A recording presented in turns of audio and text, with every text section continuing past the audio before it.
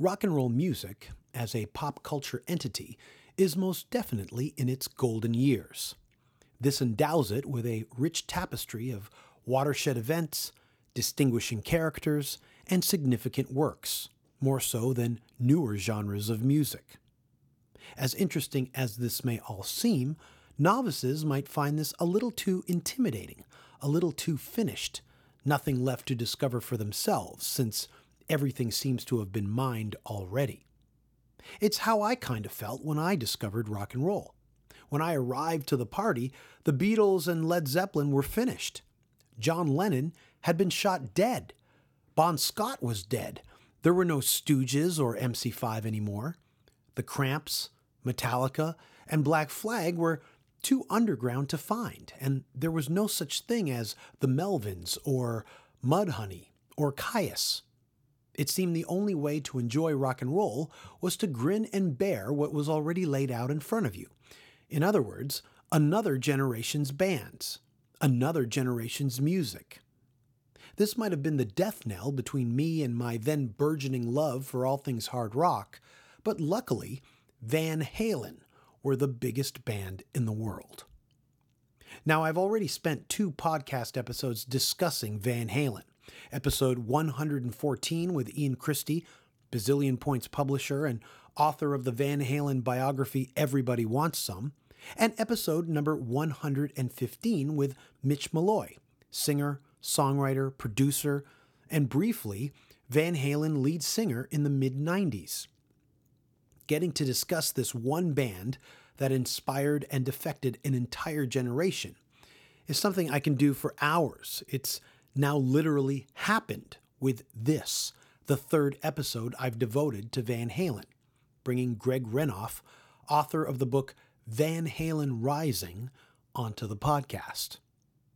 With Van Halen Rising, Greg Renoff managed to shed light on a band which, despite their 80 million albums sold, are still bathed in mystery and, to be honest, indifference.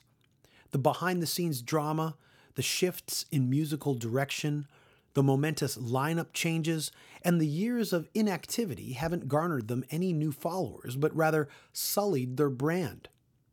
Renoff's book does much to remind and reinstate the Pasadena Four's status amongst rock and roll luminaries.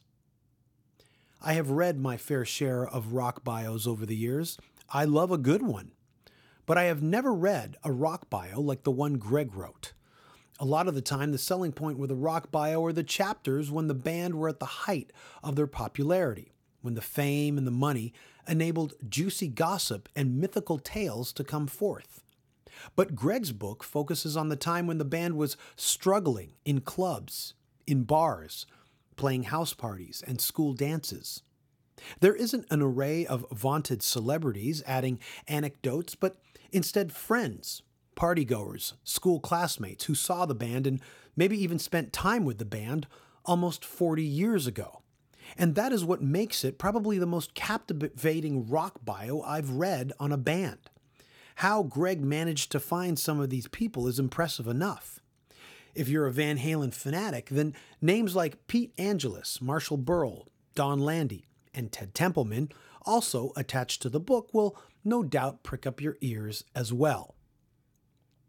The best part about doing this podcast is it allows me to indulge in my fixations with no apologies necessary. I can't very well call up Greg and bend his ear with Van Halen talk at the drop of a dime. I need an excuse. Thus the podcast. I guess it's a sad way to look at it, but here you have me at my most content when I'm talking Van Halen. Initially, I approached Greg to continue what I had started with Ian Christie on episode number 114, a discussion on the enigma that is Eddie Van Halen. But Greg suggested another angle. Diamond David Lee Roth, singer of the band and all-around entertainer. Greg even gave me some homework in order to prepare for this episode, as you will soon hear. I highly suggest grabbing a copy of Van Halen Rising. It'll make you love the band even more and maybe turn you into a newly appreciative fan. It's out on ECW Press, the same imprint that published our Too Much Trouble book by Stuart Berman in 2015. Aside from Van Halen Rising, Greg's articles have appeared in Noisy and Ultimate Classic Rock, where he often delves even further into the world of Van Halen. I want to thank Blue Mic Microphones and Skull Candy Headphones for their support of the podcast. I want to thank Chino Loco's Restaurants for making fish burritos stuffed with chow mein noodles. And I want to thank everyone, including you, for taking time to give the podcast a listen. This podcast is free to listen to, free to download, and free to subscribe. You can subscribe on iTunes or SoundCloud. Maybe you already have if you're listening to this. And please leave a comment on the iTunes store. I see a few people have recently, and I thank you for that. All right, let's begin another Van Halen session, this time with author Greg Renoff. He's the latest guest on the official Danko Jones podcast, and it starts now. The Danko Jones podcast is the best around. Nick Flanagan is Danko's co-host. Hello for free on SoundCloud, and I do sometimes. Jamie in from fucked up. Stop playing Hang Down.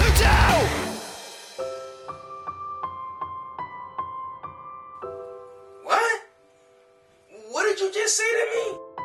You don't want to listen to the Danko Jones podcast? Well, fuck you, my man. You want me to take my fist and shove it up your ass? Cause I will. Don't you dare say that shit about Danko Jones. Man, his podcast is the best in the whole world. Did you hear me? The best podcast in the whole fucking world. Listen to the Danko Jones podcast. Listen to the Danko Jones podcast. If you have nothing, now you have something, something to do. Listen to the Danko Jones podcast. Listen to the Danko Jones podcast. La la la la la la la la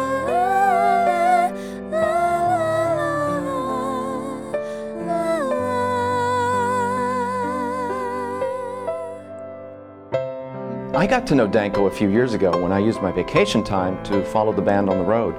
And I even spent a day with Danko in some European town that escapes me, but we ended up talking about 17th century art, his pet rock collection, the summers he spent as a teenage air traffic controller, his venomous snake collection, his passion for planking, and the night he spent with Ringo Starr's housekeeper.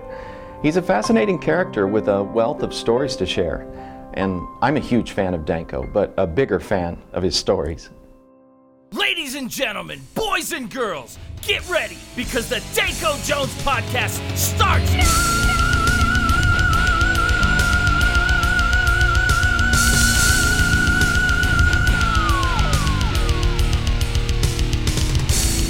Hello, Greg.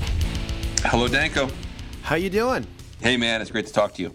Good to talk to you after so many messages and texts, emails back and forth. Meeting mutual friends as well. Yeah, and it was cool to meet Brian, who I had a nice chat with at NAMM. He was really great to talk to him. Brian Slagle, yeah. He's such a great guy, and that's cool. Did you guys talk Van Halen? We did a little bit. We mostly talked Iron Maiden, actually. I kind of bent his ear a little bit about his Maiden collection and stuff, and there were people waiting to talk to him, so I couldn't talk to him for too long, but we chatted for a few minutes, and we connected on Twitter and stuff, and great guy, and I saw him, and I was like, hey, I know who you are, and we just started talking. It was fun. Yeah, I did a podcast with him. I had no idea he was that big a Maiden fan.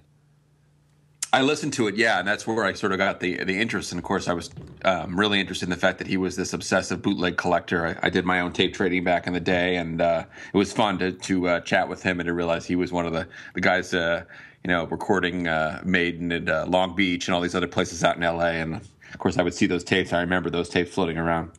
Well, you are quite an obsessive on Van Halen, and you've written this book, Van Halen Rising. And you've gotten a lot of attention from other people in bands besides myself. I mean, there's been other people who have reached out to you. I know Kirk Hammett was one of them. Yeah, that was really amazing. He said he wanted to read the book, and I was, of course, more than happy to send him a copy of the book. And Billy Sheehan and Greg Bissonette, and I just had the opportunity to sign a book for Alex Van Halen. Now, I did not meet Alex, but I met Alex's tech, John Douglas at NAMM, who's a really, really nice guy. And I showed him the book, and he was like, I don't think Alex has this. Why don't you sign one, and I'll bring it to him. And so that was fun, too. Whoa, that is huge. Yeah, I'll hopefully hear from him one day. You know, I think I've told you I get that question fairly regularly. People will ask me if any of the guys in the band have ever reached out to me, and I've never heard a word from anybody from the Van Halen camp. And so, maybe Alice will crack it open and check out some of the pictures, and maybe some of the stories might bring back some memories for him. That wouldn't have been one of my questions because Van Halen are fairly tight-lipped on everything, every aspect of their band, especially these days. So it's great that at least someone 1 degree away from Alex reached out to you. Yeah, it was fun. He's a really interesting guy, John. He builds drum kits. He does stuff for ZZ Top and for Van Halen, and he's an artist. And we had a great conversation. And I was I was of course flattered that he thought I would bring a book up to Alex. That was cool. But you'd be surprised that people will send me that question fairly regularly. And I'm just like no. And as I've said to people before, it's never was something where it was about trying to get attention from those guys. It was just my own, as you said, obsession about Van Halen, and then my interest in trying to document their history and do justice to, I thought, the legacy of the band that I didn't really think was getting the full due that it deserved. Yeah, absolutely. I agree. And that's the reason why I'm doing a lot of these Van Halen podcasts, as I guess you can call them. Maybe people listening might not realize, well, why does Billy Sheehan, Greg Bissonette, Kirk Hammett, why do these people want to read your book about Van Halen? There's lots of biographies on lots of bands, especially these days. Your book is so specific to a period that was never really well documented. And to be fair, in lots of bands' histories, this particular part of a band's history is always glossed over. And you go so fucking deep. I was stunned. Reading it, the first thing that comes to everyone's mind is you're out in Tulsa. How the hell did you even find one of these people? Like, it's not as if, trying to document a history of a band, people on Facebook and on websites, they lead with, I used to tech for Van Halen. I used to do this for ZZ Top. I used to do this for Megadeth, et cetera, et cetera. These are people who attended a party that Van Halen played at in 75. Childhood friends that, not just childhood friends like, oh yeah, I see him in the video. Like, I went over to his house a couple of times in January of 71. How did you find these people? Well, it started with, there was, I guess the way it first really got going for me, I had reached out to a couple of people when I first thought about writing an article about Van Halen. I did a little bit of Googling, and I found a club owner. I've told this story before. It turned out that he was one of the guys who had hired Van Halen for bar gigs. He was an owner of a club in Van Nuys, California called the Rock Corporation, long gone, but it was a real dive, a biker bar. And he and I talked on the phone. I told him I was thinking about doing an article about Van Halen's early days, and he told me a story about Van Halen doing wet T-shirt contests at his club, and how that all turned out to be. That was the first real place in California that you could go to a bar and they would have a wet T-shirt contest inside the bar. So that was the first thing. The other thing that I did was there was a video that came out DVD a few years ago called Van Halen, The Early Days. And there were some guys in that video who had either, as I worked for Van Halen or had, in other cases, been around in Pasadena. And I just sort of tracked those guys down and started talking to them. And it just started snowballing from there. So I would talk to one of their techs and a guy who actually went out on the road for a little while with Van Halen in 1978, a guy named Tom. And he said, you should talk to my friend Dana. he went to all the parties with me. I talked to Dana, and it turns out that Dana and Ed were friends, and going back in high school, we're kind of guitar buddies, and it just all kind of snowballed from there. So when I would get off the phone with somebody, I would just say, hey, who else should I talk to? And then I just kept after it. Facebook was really essential. I have to say that doing this type of book would have been much more difficult without social media. In other words, people would say, look for my friend Jim Peterson. He's a guy. And of course, you could put into Facebook, you'd find the mutual friend, and I could message that person and talk to them. And so that's how it just all started. And really, it was just about me being persistent and just sort of understanding that if I didn't do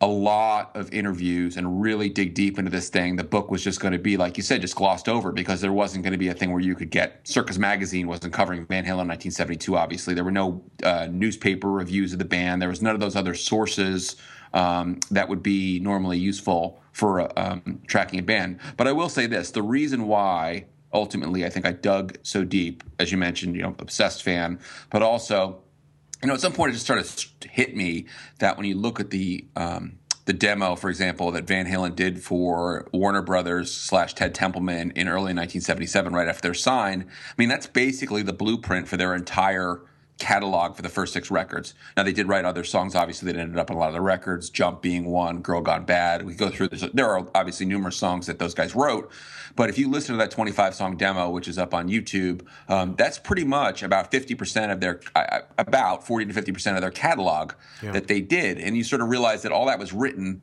and laid down a year plus before anyone outside of Los Angeles had heard of Van Halen. And so for me, that was kind of the real driving point too. If we're going to understand what made Van Halen so great and made those first 6 albums to me so magical, you got to find out what the hell was going on in Los Angeles and what the hell Van Halen was up to before they broke out. It is interesting that you touch on that part of Van Halen, that, like you said, 40% of their whole, catalog was written in those years. And even with A Different Kind of Truth, I was told a couple of years before it was released in 2010 that, Roth is back with Eddie and they're working on tunes, but these are the tunes that were kind of rejects from back in the Ted Templeman days. And true enough, when the album was released, they could have been on Fair Warning, and Women and Children easily slipped in there. So it also is astonishing to me, and I know we're veering off the subject, but when I did a podcast with Ian Christie, author of Everybody Wants Some, it was noted how prolific Eddie Van Halen is as just a recorder of music. And yet, like you said, most of the catalog, or the catalog that, caused them the most attention, was written in a small period of years. And that is baffling to me. It's just this real weird puzzle that I'm trying to solve by doing these podcasts. And you solved a little bit of the puzzle with your book covering those years that you covered. And when I read the book, I'm not trying to kiss your ass or anything, but I was really taken back in those days. I could really, with the photos I've seen, and I could see those gigs going down. I could see Paul and Gene attending the concert. Yeah. I could see Gazzari there. I could see the club. And it was amazing that I realized in reading it that, yes, in Circus Magazine circa 85, 86, they would mention, in a sentence, backyard party. And it never really hit me that, what these days, that whole kind of subculture of music is long gone. Backyard parties, setting up your own PA. The only band that I know who set up their own PA was Van Halen, because I'd hear them talk about it in interviews when they talk about the good old days. And you wrote about it in extensive detail. It was incredible. I know they played way more parties than you covered in the book. Oh, yeah. The book can't cover every single party, but there's certain parties, especially the one that created a riot with the cops. You talked to the people, the kids who threw the party. Yeah. Well, again, first of all, thanks for your kind words. I'd also urge everyone to check out Ian's book. It's really good. broke the binding on that book, working on my own book, just reading it, Ian especially does a really, really good work on the post 78 period to like lay all that stuff out. I mean, Ian goes all the way through up through. I'm trying to remember when the book came out. So right before, like literally right before Roth rejoins Van Halen, which is kind of funny. He sort of had that great timing too, that the book came out right before the announcement. He said that the book was released on the day they announced it. Exactly. It's like, yeah, it's like, it's amazing, right? But you know, the thing is, again, people in Pasadena remember these parties. So if you're of a certain age, you had that experience where you were going to Pasadena High School. It's 1971, it's 1973. And what you did was you looked for flyers and you asked your friends what's going on this weekend. And inevitably there were parties that were going to be featuring Van Halen, or previously they were called Mammoth. And so the two of the very big parties that I ended up covering in great detail in the book, I mean, people would, say, oh, I remember these particular parties. The one party was thrown by the Imlers. The house is still there. Actually, the house is still there in Pasadena. You can go and drive past it, and you can see the backyard and kind of where the fence was, and you can kind of see where it was. Another party was thrown by a guy named Jack Van Furche, who's around as well. People remember these parties because they were so huge. It didn't mean every Van Halen backyard party was that big, obviously, and not everyone remembers every single Van Halen backyard party. But I sort of began to focus in on those two because those were considered to be the ones that were the largest. Both of them ended up in the newspaper, not talking about Van Halen, but just saying, police break up large teenage disturbance, and said a rock band caused noise disturbance, these types of things. They didn't mention Van Halen, but that was sort of me sort of deciding as a historian to say, okay, what are we going to try to focus on? I'm going to try to lay out about these two parties, and these guys also, for me too, the admiration for how hard they worked. And so Catholic schools, playing at Catholic school dances, playing at, as I said, biker bars, playing everywhere they can possibly play to try to make money. Playing at Gazzari's, and really the only thing about Gazzari's that was halfway, I think, beneficial to their career was it was on the Sunset Strip.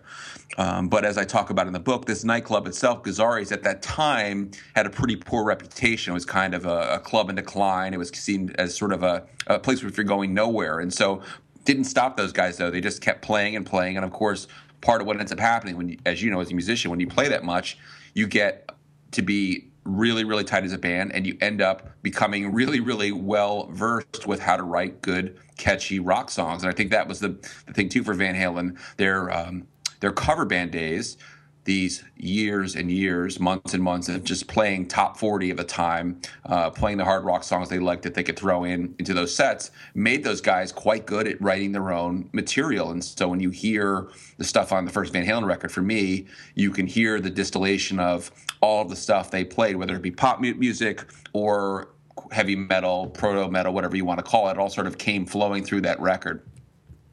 You make a mention very quickly that if you drive past the houses, you could see the backyards. Did you go to Pasadena and stake out a Starbucks or something and just like look at, did you go to the places? I did end up doing, after I'd been going on this for a few years, when I was teaching school at the time, so it wasn't like I was working on this every single day, but in the summertime and at the time when I had times, I would go, I went to California a couple of times, and I did check some of these places out. I did get to see some of these homes and got the sense of the neighborhoods and tried to just figure a way to kind of bring that description to life of what Pasadena was like. Driving past Roth's house, driving past the Van Halen home, which is still there. Roth's house is there too, and getting a kind of a lay of the land. And then ironically enough, I did meet with one guy who was really helpful to me at a Starbucks, and did an interview with him there. I did most of my interviews over the phone. Right. But I did meet with people out there, and that was part of it. I mean, just to sort of shake some people's hands and let people know that I was serious about this. This wasn't just sort of some half-baked scheme to write this book, that I was going to do it right, and I was going to really make it as comprehensive and as just as compelling as I could be, and make it that book that I wanted to read. I mean, that's why I wrote it, because I wanted to read this book. Yeah, I would have. I can't recommend this book highly enough to Van Halen fans. Another person that stands out, before I read your book, I read Could This Be Magic by Elizabeth Wiley, and I noticed some of her photos that she actually took, I believe, ended Yeah. up in your book. Am I right? Yes. Yeah, Liz. So I ended up contacting Liz at some point, and then what ended up happening is that Liz told me that when she did her book, which is a great book, by the way. I mean, people will say, well, it's not a lot of writing in it. I mean, she's just was trying to show off the photos she took. So it's a really well worth it. Check out these cool pictures. So one of the things that ended up happening in talking to Liz was Liz said I had found another box of negatives that I was not able to find when I did the book. I looked for it, and she ended up finding it. So she sent me the negatives. And so what I ended up doing was taking all those negatives to a photo place here in Tulsa and having those negatives put on a DVD. One of the things that ended up coming out of those negatives are photographs that you can see of Eddie and Alex together in a garage in Altadena, California, which is now gone. It turned out that Liz Wiley, who's thanked, by the way, Elizabeth Wiley is thanked on the liner notes of the first Van Halen record. That's how how much they appreciated what she did for them. She let them practice in a garage in a house that she owned. Basically, she had a house that she owned in Altadena. And in exchange for those guys helping her paint and fix up the house, which is kind of funny to think about those guys tearing up hotel rooms later. But, in exchange for those guys helping her renovate the house, she let them practice in the garage. And so you can see Eddie and Alex standing there with the Eddie with the gold top Les Paul and Dave in these plaid pants. And when I saw those negatives, I was just like, this is gold. I mean, because this is them as a garage band. And so, yeah, she was the person who documented that stuff. She was a friend of Dave's, and she had the good sense to bring a camera and take pictures of Van Halen when they were a 5-piece, when they had a keyboard player, when they had Mark Stone as a bass player. He was a very good bass player. And so, yeah, Elizabeth Wiley is a person we should all be thanking, because she had, the brains to be able to say, yeah, I'm going to take these pictures. Something's happening here. And she told me from the very get-go that Dave was determined to be a star. I mean, she said that was like, as soon as she met him, it was like clear that was his goal, and he made that clear to her that he wanted to be a rock star. It's an interesting read because it's from someone who directly knew David Lee Roth during those days. Yeah. So it's on iTunes. People can. I think it doesn't even clock in at 100 pages, so it's a quick read. It's short. And, she was, again, she and if I remember correctly, her sister used to make clothes for Dave when they were in when Dave was in Red Ball Jet, his pre-Van Halen band. So that's how far back she goes. I mean, she was like, Dave would say things, I want a fur vest, she told me. And like, she and her sister would be like, okay. And they would go get, fake fur from some store, and they would make him a fur vest and stuff. And so, to me, I'm very appreciative of all the people who took the time to tell me these stories. Again, Liz, to share those photographs and to just understand that this is rock history that deserves to be documented. So I'm very grateful to all those people. Now, this is an easy segue.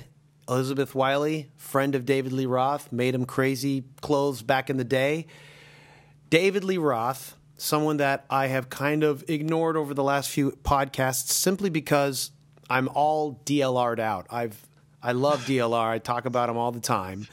And my whole reasoning for reaching out to Ian and doing the podcast, reaching out to Mitch, and of course you, was this recent obsession that I had gotten over Eddie Van Halen when I read an old classic rock magazine article which stated that in '83 he carved up Marvin Hamlisch's piano and recorded it. Like a minute and a half, ends up on 95's Balance album. And it just opened up this whole new dimension to me about what Eddie Van Halen is as a musician, tortured, maybe serving two masters, et cetera, et cetera. So I've been ultra focused on Eddie Van Halen. In talking to you leading up to this podcast, you reminded me of a lost segment of DLR, and that is his Crazy from the Heat movie that was supposed to be made, and you sent me. This is like a lost relic. It's like finding the sacred scroll. And I feverishly read it. I think in a day and a half on tour on our last jaunt, and it's Crazy from the Heat. It's the screenplay that David Lee Roth wrote, the final draft. I don't know. I'm not going to ask how you got it, but you sent it to me. I'm sure everyone can find it on the internet these days. I've read it now, 77 pages. And thank you for letting me read that. The whole movie played in my head because to me, I think it's an extension of those Crazy from the Heat videos. Definitely. Yeah, let me tell you everyone the story about this. So I'm working on an article on the Eat 'Em and Smile Band, which will be out soon in a publication that I think a lot of people like. But before that comes out, I was working on doing the research for it, obviously. So I've been working on that. And I spoke to a person. I'm not going to mention this person's name, but for sake of everyone trusting me, this person was in a position to know what all went down in 1985. So this person told me that at the end of the 1984 album cycle, one of the things that ended up happening was that there was going to be a break, supposedly. They were going to take time off. They were not going to make a record right away to follow up 1984. This is after some back and forth and some I think, false starts on recording with Dave. So the band wasn't breaking up. It was just they're going to take a break. But before that even ended up happening, there was an idea floated in the circle of Van Halen to do a Van Halen movie. Now, if we think about Van Halen 1984, because the videos had been so successful, so thinking about, this is even before or around the time of California Girls. We're talking about Hot for Teacher, Jump, Panama. All these videos had been so successful. An idea was floated that said, okay, why don't we do a Van Halen movie? And to me, that makes you cock your head and be like, a Van Halen movie. But then you think about Hard Day's Night. You think about Song Remains the Same. You think about Kids Are All Right, all these great rock movies. You think, hey, look, if there was ever a time Van Halen was going to do a movie of some sort that would be played in midnight movies and would have screenings, that would be the time. So that idea is floated. It ends up being not accepted by all members of the band. You can imagine Dave was very much for it. Other people in the band were not as enthused about the idea. So that idea gets scrapped. There's not going to be a Van Halen movie. In the meantime, again, there's going to be this break. We're going to take a break for a year. So what ends up happening is that Dave sets off to try to make a movie on his own. And so that's how the Crazy from the Heat project gets going. Again, along the way, as we all know, the band collapses, falls apart because of stuff that's being played out inside the band where things are no longer working, obviously, for Eddie and for Dave. We kind of leave that to the side. But Dave ends up doing this idea for this movie. And so he and Pete Angelus go to town in writing a screenplay and get things all lined up to shoot this film.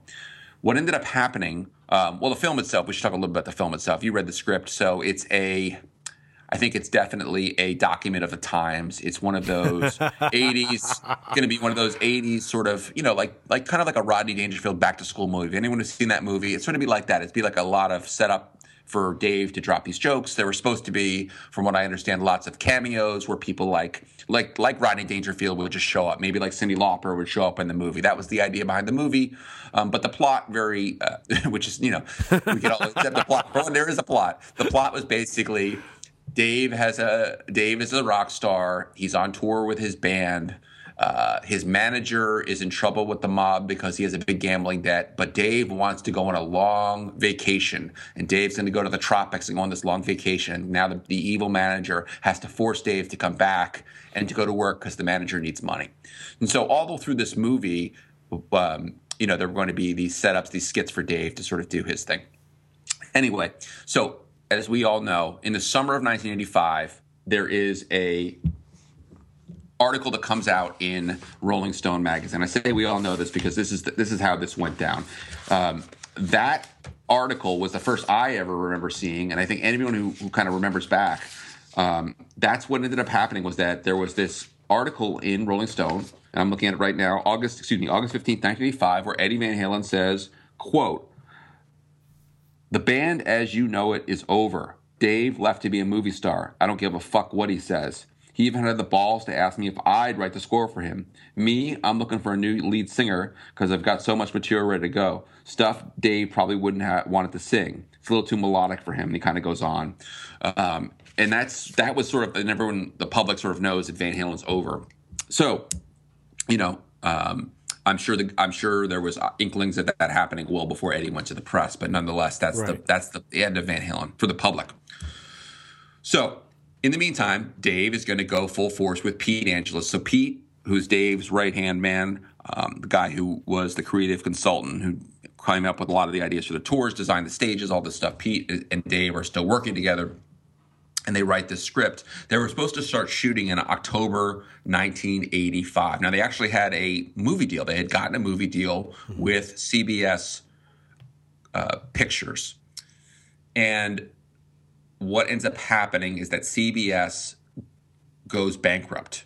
I shouldn't say CBS itself goes bankrupt. Basically, the CBS Theatrical Films Division goes bankrupt. So those guys get a call that the movie's not going to happen. Now, one of the things that was going to happen with this film was that all of the songs that ended up, or I shouldn't say all of them, most of the songs that ended up on Eat 'Em and Smile, Shy Boy. If you look actually at the script, you can see that Shy Boy is noted. At the end of the film, That's Life is noted as well. Right. So the songs that were going to be in the film ended up becoming the Eat 'Em and Smile record. So basically what ended up happening is that the movie deal blows up. Pete and Dave have to go into all this litigation. They're trying to find another movie deal. But in the meantime, at the end of 1985, because the movie has now been shut down, Dave decides to do this album. Now, there was going to be an album all along with the songs, but they decided to go full force into doing the record now rather than trying to do that at the end of after shooting the movie. And so that's what we end up seeing, is that the Eat 'Em and Smile record is going to have the songs on it that would have been included in the movie. And so the movie itself, to me, I always think it's a real insight into how ambitious Dave was, obviously. We just talked a few minutes ago about Dave's pursuit of stardom. And clearly, after the videos had been so successful, Dave had it in his head that, look, this is the right moment for me to take this to another level. And I can't say, as much as we could speculate that might have been hurtful to Eddie. He may have felt that Dave was leaving the band. He may have, and again, I don't know exactly what went on inside all of the halls of Van Halen. Obviously, none of us do except those guys. But that'd be my speculation. Maybe he felt that this was a slight to him, or that Dave had abandoned the band. On the other hand, you can kind of understand from Dave's perspective, this is it. I mean, all of the great, Frank Sinatra is in movies. You go down the line, all these Elvis made movies. Dave wants to make a movie. So, I mean, right? I mean, it makes perfect sense. And so it's something the Van Halen band doesn't want to do, and Dave can't just put it aside. He just can't leave it. And so the movie never gets made. But the other thing that's interesting is that, I'll bring this out more in the article I'm writing, is that so they were so close to finishing. I shouldn't say so close to finishing. They were so close to shooting the movie. They had all of the characters. They had all of the costumes. Right. And so the people who appeared in the California Girls video and the people who appeared in the Yankee Rose video, for example, the store owner, the woman who comes up to the counter with all the breath mints, that they were going to be in the movie from what I understand. And those costumes, those were costumes that were made for the Crazy from the Heat movie. And so you kind of get a little bit of an insight or a vision of what the movie would have been like from that video. And then, of course, the Going Crazy video. Dave would have had the fat suit on in the movie at some point. However, that would have worked. I'm not sure which character he would have played, but he would have played one of the characters. Pete Angelus would have appeared in the movie. Interestingly enough, if you read the script, it talks about an Ed. That's Eddie Anderson, who was Dave's bodyguard. Clearly, he was going to appear in the movie. And so Dave was just going to take this and basically run with this whole thing. And they were close. I mean, it was bad luck in some ways. It wasn't the movie. It wasn't that the CBS Films thought, we don't want to make this movie, per se. It was the whole division went and shut down. So let's say there were 5 other movies being made by other companies. All those movies got shut down. And they were never able to get another deal for the movie, or they didn't try. And so what we end up with are songs like Going Crazy, Elephant Gun, as you can imagine. So one of the things that happens in the film is they end up going to this island in the Pacific. That's part of the whole setup for the movie, is that Dave goes on vacation, leaves his career, and they go to this island in the Pacific. You can imagine Elephant Gun being part of that, as somehow played out with a scene with an elephant or something. That was all going to be part and parcel of the film. And so in talking to Billy Sheehan about this as well, I mean, he was kind of impressing upon me, how audacious this was. It was like he goes from being this guy who's driving a Pinto with as he always likes to talk about, with a donut on the car, and being this musician who's barely able to pay his bills working for Talus, to this guy who Dave has now basically said, Van Halen's over, I want you to be my bass player, and oh, by the way, we're going to make a movie, and you're going to be in the movie, and so it was a very audacious plan, and those guys just kind of had to figure a way forward after the movie went and blew up, and they did. They made this album and the videos, and that was the whole Crazy from the Heat extravaganza there that didn't end up happening. I mean, it's reading the script. It was, laid out in front of me in my mind's eye. I could see how dated it was, like you mentioned. The jokes are. I tried to read it from the point of view of someone from 1985 reading it. Right. Like these days, those kinds of jokes just would fall flat. Exactly. But I think that if they really did make that movie, it wouldn't have been a blockbuster, but it would have been a cult hit that people would reference over and over again, and we'd watch it over and over and over and over again. I think it was cheesy on paper. But because it's in David Lee Roth's hands, and that's another thing, is it's so hard to stress to people when you talk about Van Halen and David Lee Roth, just how big David Lee Roth was as a personality. He was kind of like how big, Kanye West is, or a Beyonce, or, like he was the pinnacle of pop rock music at the time. And there wasn't an internet. There wasn't a PS4 or an Xbox. There was just MTV, and that's what everybody watched. Mm-hmm. He could have done it.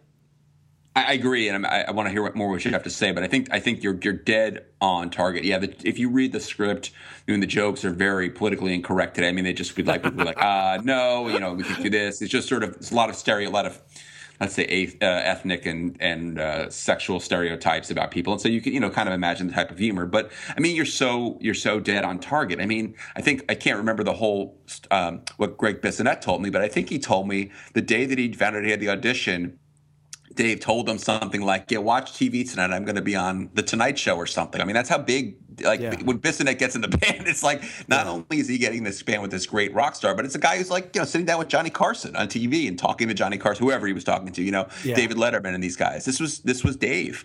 And yeah, again, the thing too you hit on is that MTV made those videos so popular. I can imagine, you can be sure that if that movie had come out, that MTV would have had all of this sort of promo material. Dave would have milked that for all it's worth. And again, there was an audience for those videos. People liked it, and so you can imagine going to see a movie and seeing that same sort of those caricatures in the I say caricatures because they obviously are very stereotypical in those videos, right? Being kind of put out on the screen in front of you, and people going to hear Dave's music on the big screen. And I think you're right. I think it would have, I'm sure critics would have ripped it, but there would have been enough teenagers in America who loved Van Halen, David Lee Roth, that it would have gone and it would have made money. I'm sure it would have made money. Absolutely. I know I would have seen it at least 2-3 times in the theater.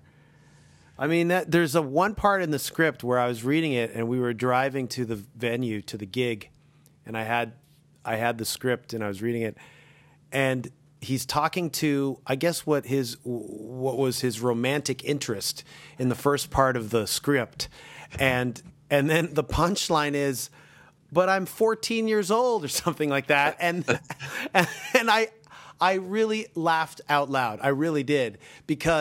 Not because of her being 14, but the fact that they actually, in 1985, they put that in the script and no one batted an eye. Yeah. And then, it's funny, I just reread it. This is how sad my life is. I just reread the script myself and I can remember the rest of the joke. It was like, "I'm 14. And then the joke is like somebody puts a hand over her mouth and Pete Angela says, 14 days till she turns 19 or something like that. Like, again, it's like, it's like, again, it's like, today people would probably be, it wouldn't work. But, Pete and Dave worked very, very hard on that. They had another third person. I'm sorry, I cannot remember his name. His first name is Jerry. He was a very successful sitcom writer. So they had worked on this with a guy who had the experience with how to put these things together. And clearly those guys had a sense. And, even think about this. I mean, can you imagine how big a Van Halen movie would have been? And, it's not my place to say those guys made the wrong decision, meaning Ed, Alex, and Mike, whoever didn't want to do it. But nonetheless, it would have been massive if there was a Van Halen movie in 1985 with Dave and Eddie. It would have been massive. Like, I can imagine, like they did the Kids Are All Right movie, some live shots of the band with some, whatever they did, like backstage stuff. I mean, it would have been huge. Huge. And it would have cemented them as real iconic figures in rock and roll because, I think one of the reasons why you did write the book, why Ian did write his book, was because both of you guys saw Van Halen as this kind of lost band that was so humongous at one point and now almost a footnote for a certain generation of people. While they're, new generations are idolizing Black Sabbath and Led Zeppelin, that goes on and on. But people forget Van Halen blew Black Sabbath off the stage. And I feel that Van Halen just doesn't get their just due, even though they've sold 80 million albums. Yeah, and we could talk about that all day. I always, my basic take on that is because there's been so many iterations, meaning so many. There's been the lead singer replacements and the Michael Anthony leaving. I think that part of it, to be honest, has actually hurt Van Halen's legacy. I think people can look back and say, it's interesting. People look back at Black Sabbath and they don't really. It doesn't seem to be as colored by the Jeff Martin years or something like that. I mean, you know what I'm saying? It's not like people look at that and go, those years with other lead singers for Black Sabbath. They don't look at the Ice-T record and say that diminishes Sabbath's legacy. But for whatever reason, I think because it was just so the personality drama became so central to the band. I think it really again takes away from that. So it's Van Halen never gets considered in the same breath like a band like Zeppelin. And I think if they had broken up in 1985 and never made another record again, we'd look at them, I think, as a band like the Doors or Zeppelin or the Who or something like that. One of these bands that their legacy is so powerful and so important. And that could be, maybe that's not right, but that's my basic take, is that just sort of the negativity of all that stuff kind of ends up corroding. People are like, oh, I don't want to fight about Sammy and Dave anymore. Every time on the internet you go on the day, every day there's a new fight about Sammy and Dave. Yeah, and wouldn't you say that if they left it at those 6 albums and the Sammy Hagar, Van Hagar years never happened, then I think a lot of the Van Hagar years took away from the legacy as well, with the schmaltzy love ballads that Eddie's still kind of trying to churn out. And I think that took away from the rebellious spirit of what Van Halen stood for I think all of us, and what brought us to their fold. Yeah, and I think one of the interviews I did with Ted Templeman, we were just chatting more generally. We weren't talking about 1978, and his basic opinion at the time was that he thought, well, let's not call it Van Halen. In other words, when he realized that Dave was going to leave Van Halen, or that Eddie had however it went down, fired, quit, whatever, that in talking to people at Warner Brothers and talking to people in Van Halen, Ted's basic point was it's not really Van Halen if Dave leaves.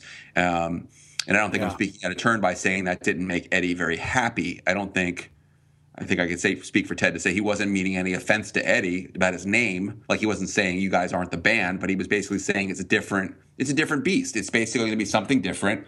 Let's leave Van Halen alone and let's move on to something, call it something else, Van Hagar or something like that. I'm not saying Ted said that, but something else. And, because it is, like you're saying, it ended up being a very different band. But as people always like to point out to me, Sabbath didn't change their name when Dio came in the band. They didn't change the name when Ian Gillan came in the band. And so there's, there obviously is this commercial desire by the record companies to be like, well, we're not changing the name because we just spent 6 years or 8 years or 10 years building up the band's name. We're not going to change it. But I think that's part of it too. The direction changed sharply, and but the direction never changed with Sabbath so sharply as in Van Halen.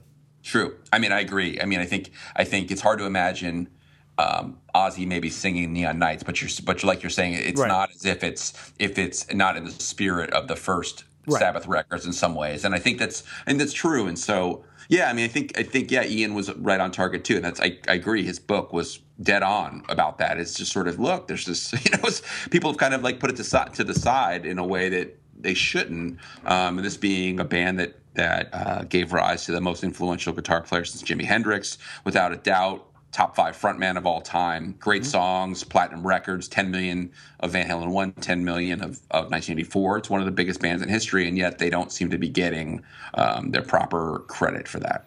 No, and that's why I'm like reaching out to you, reaching out to Ian, finding Mitch Malloy, and just putting Van Halen on the table, and let's talk about this very, very, very interesting band, whether you like them or not. There's just so many sides to this band that you could talk about them for hours. Just the fact that the Crazy from the Heat, when you brought that up, I was like, oh yeah, that's right. He had this movie. And that was going to happen, and then it didn't happen. And, back in 85 and 86, we didn't have the internet. So you would just learn what was going on by maybe an MTV News flash, and it was like a blip. It was nothing.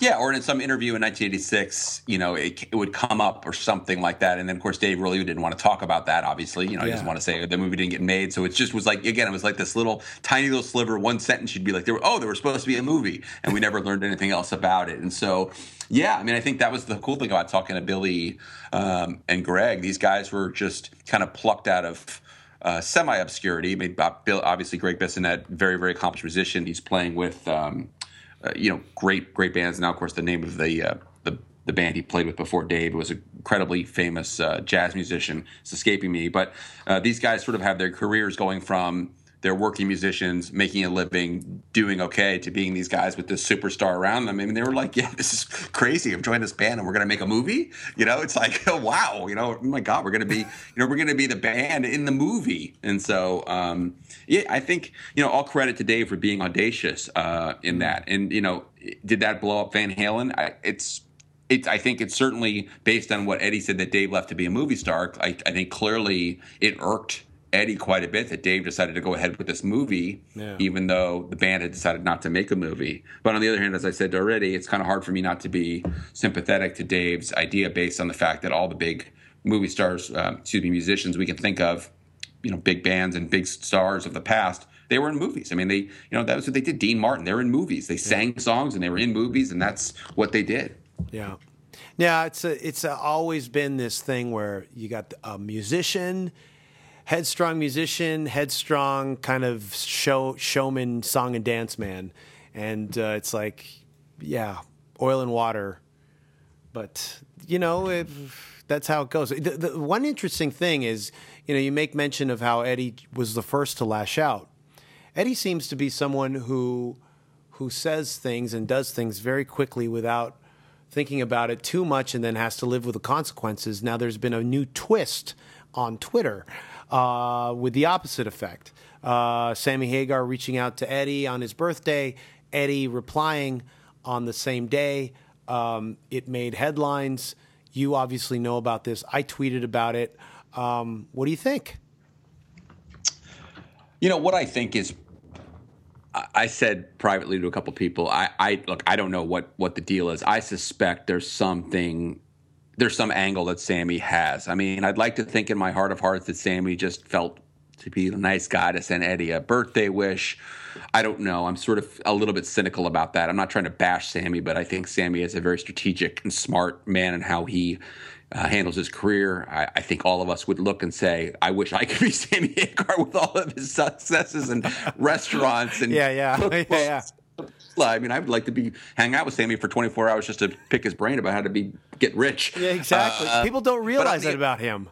Yeah. The other thing is that, I don't think I'm speaking out of turn. I suspect, I don't know with 100% certainty, that Eddie's wife, who's his publicist, Janie, is the person who probably monitors Eddie's Twitter.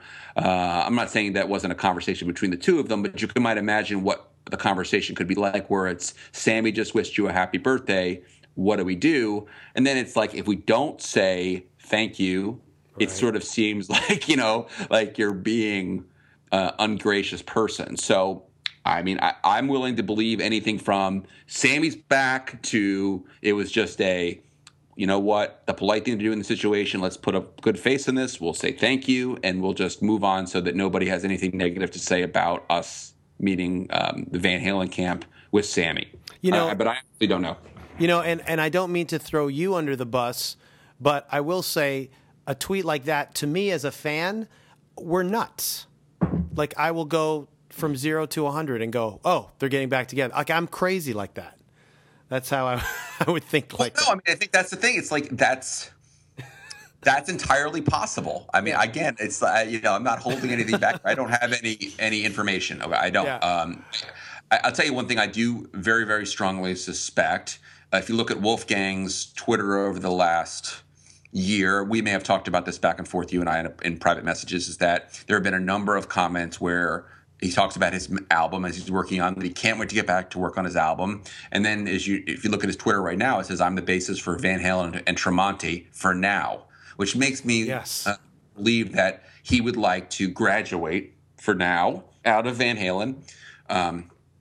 Not because he doesn't have affection for his uncle and his father, I'm sure, but just because he has ambitions of his own and he realizes that he's 25 or however old he is. They're 60. They're not going to be doing this in 10 years for sure. They'll most likely not be doing Van Halen. And so he wants to do something else and have his own career. So, I mean, to me, that's the even more interesting thing is that I suspect that Wolfie probably was kind of like, damn, I wish I could be working on my record last year. Not saying he didn't probably enjoy touring with his father and had a great time. I'm not saying that. But, you know, if you followed his Twitter, it was clear he was very focused on, I want to make my record. I want to finish my record. Mm-hmm. And I can imagine if you're touring, you know this, it's probably very hard to think about recording music and thinking about making an album when you're on the bus every single day or moving from place to place trying to do a tour. Yeah, yeah. And it's funny that he's the only person in the entire world that would be on stage playing bass in Van Halen going, God, I just wish I was in the studio. Right. Again, it's not, I'm sure I'm not trying to suggest that he doesn't love playing bass in Van Halen, but again, sort of like, you know, you could also imagine if you have this project you really want to work on, he's committed to, he plays the drums, the bass, the guitar, that you're like, damn, right, exactly. I want to finish this. I want to get this done. Yeah. Yeah. Well, I mean, this is great. I can talk about Van Halen all day long, but of course you got to do your thing and I got to do mine. Thank you, Greg, for coming on the podcast and giving me a chance to talk about Van Halen with a Van Halen expert. Hey, yeah, that's a title that I think I've been lived with now. I appreciate you saying that. And the thing I would say too is just. Who knows what's going to happen? I mean, that's we talk about it all day. I always tell people, and you probably know this better than anybody. It's like with bands, everything seems solid, can go south in a second, and we just don't know. I mean, who knows? They might not even know what's next. I mean, I'd like to think that Eddie and Alex day to day probably aren't sitting there like around some table with a gigantic map of the United States, thinking, "What's our next move?" Like they're generals in this army or something like that. I think it's probably more like, "Hey, it's a good day. Let's play some music. Let's get a coffee," and then they sort of maybe just taking a breather for now after the tour, rather than sort of plotting this grand strategy for the next 5 years of the band. But who knows? What's more interesting is the fact that the DLR band almost got back together for a night a couple of months ago. Well, I think that's going to happen. I mean, I think based on not what anyone like Bissonette or Sheehan have told me, but if you just both of those guys made clear to me that, hey, if Dave wants to do it, we're going to make it work and we're going to do it too. So it's basically the ball's in Dave's court. And I think that it's clear to me that based on that missed opportunity there to reunite, I think that Dave is obviously game. He wouldn't have showed up if he wasn't game to do it. Yeah. So it's just a matter of when the schedule is all clear. I know Vi has a lot of stuff going on this year and Sheehan has got Winery Dogs. And I think once the schedule clears, I would love to see those guys do a couple of new songs too. Be amazing. We'll be amazing. Yeah. Well, thanks a lot. Thanks a lot, Greg. Thank you so much. Hey, you're welcome. Hey, Danko, thank you so much for taking the time. And people, swing by and say hello to me at Greg Renoff on Twitter. And thanks again. Thank you. Thanks, man.